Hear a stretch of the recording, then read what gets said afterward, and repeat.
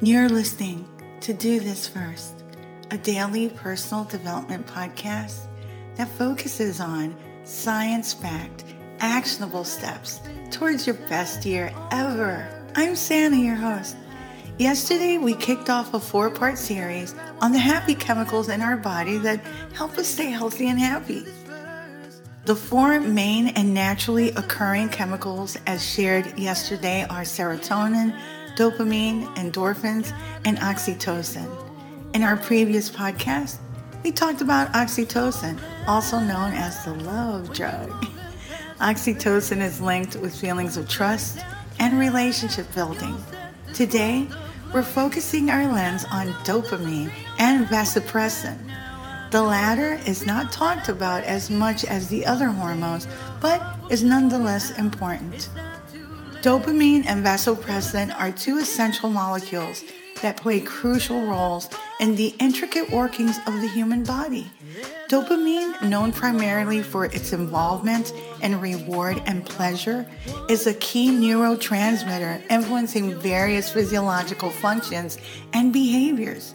On the other hand, vasopressin regulates water balance and contributes to social behavior. Dopamine, when functioning properly, is one of the brain's best friends. It tells the brain that you did something great, and in turn, you're able to experience pleasure. Due to its role in the brain's reward system, it's almost like the little pat on the back when we do something enjoyable or satisfying. I do want to dispel an old folk tale concerning dopamine. It is not how drugs that are nicknamed dope came from.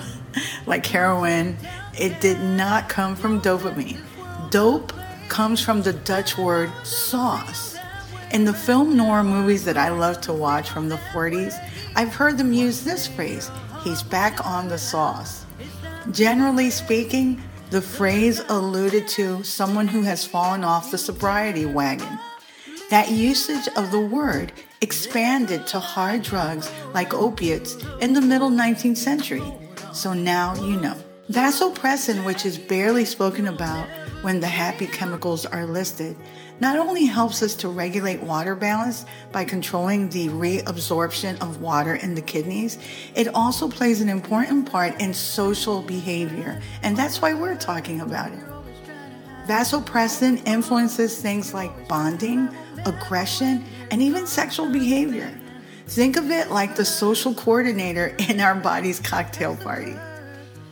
While dopamine and vasopressin may have their own unique roles, they sometimes team up or influence each other in surprising ways. Dopamine and vasopressin can interact in the brain, affecting things like mood, motivation, and social interactions. It's like seeing 2 friends at a party who bring out different sides of each other. It can shape the way we perceive rewards, social cues, and how we approach decisions.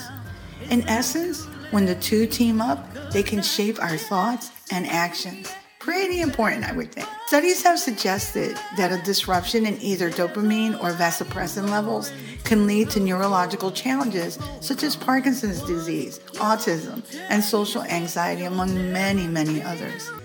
I've linked a resource concerning the things it can affect on my blog. The findings from research on dopamine and vasopressin hold promise for therapeutic applications. Targeting dopamine receptors has shown efficacy in treating Parkinson's disease, while vasopressin analogs are being investigated for conditions like congestive heart failure.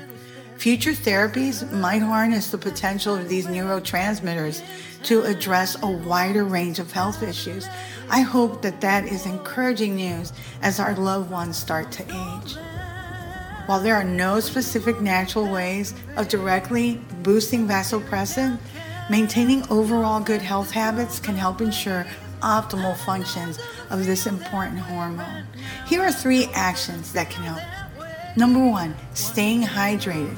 By drinking enough water throughout the day, it's so essential for supporting vasopressin production and function. Number 2, reducing the consumption of nicotine products. That can really impede the way this chemical works in your body. Number 3, regular exercise. all of these are pluses.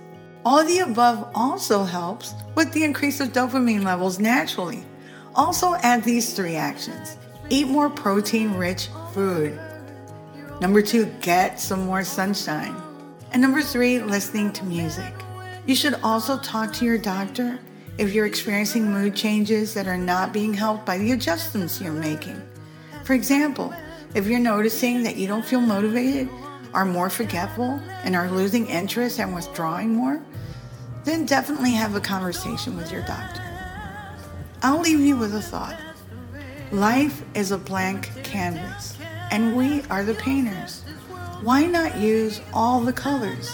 When we make these small incremental adjustments in our lives, we gain access to the full palette. Till tomorrow. Moving past the rain, moving past the pain, or past the color blue. I see power in you. Past where they're down. Look around, they can't be found. I see a champion in you.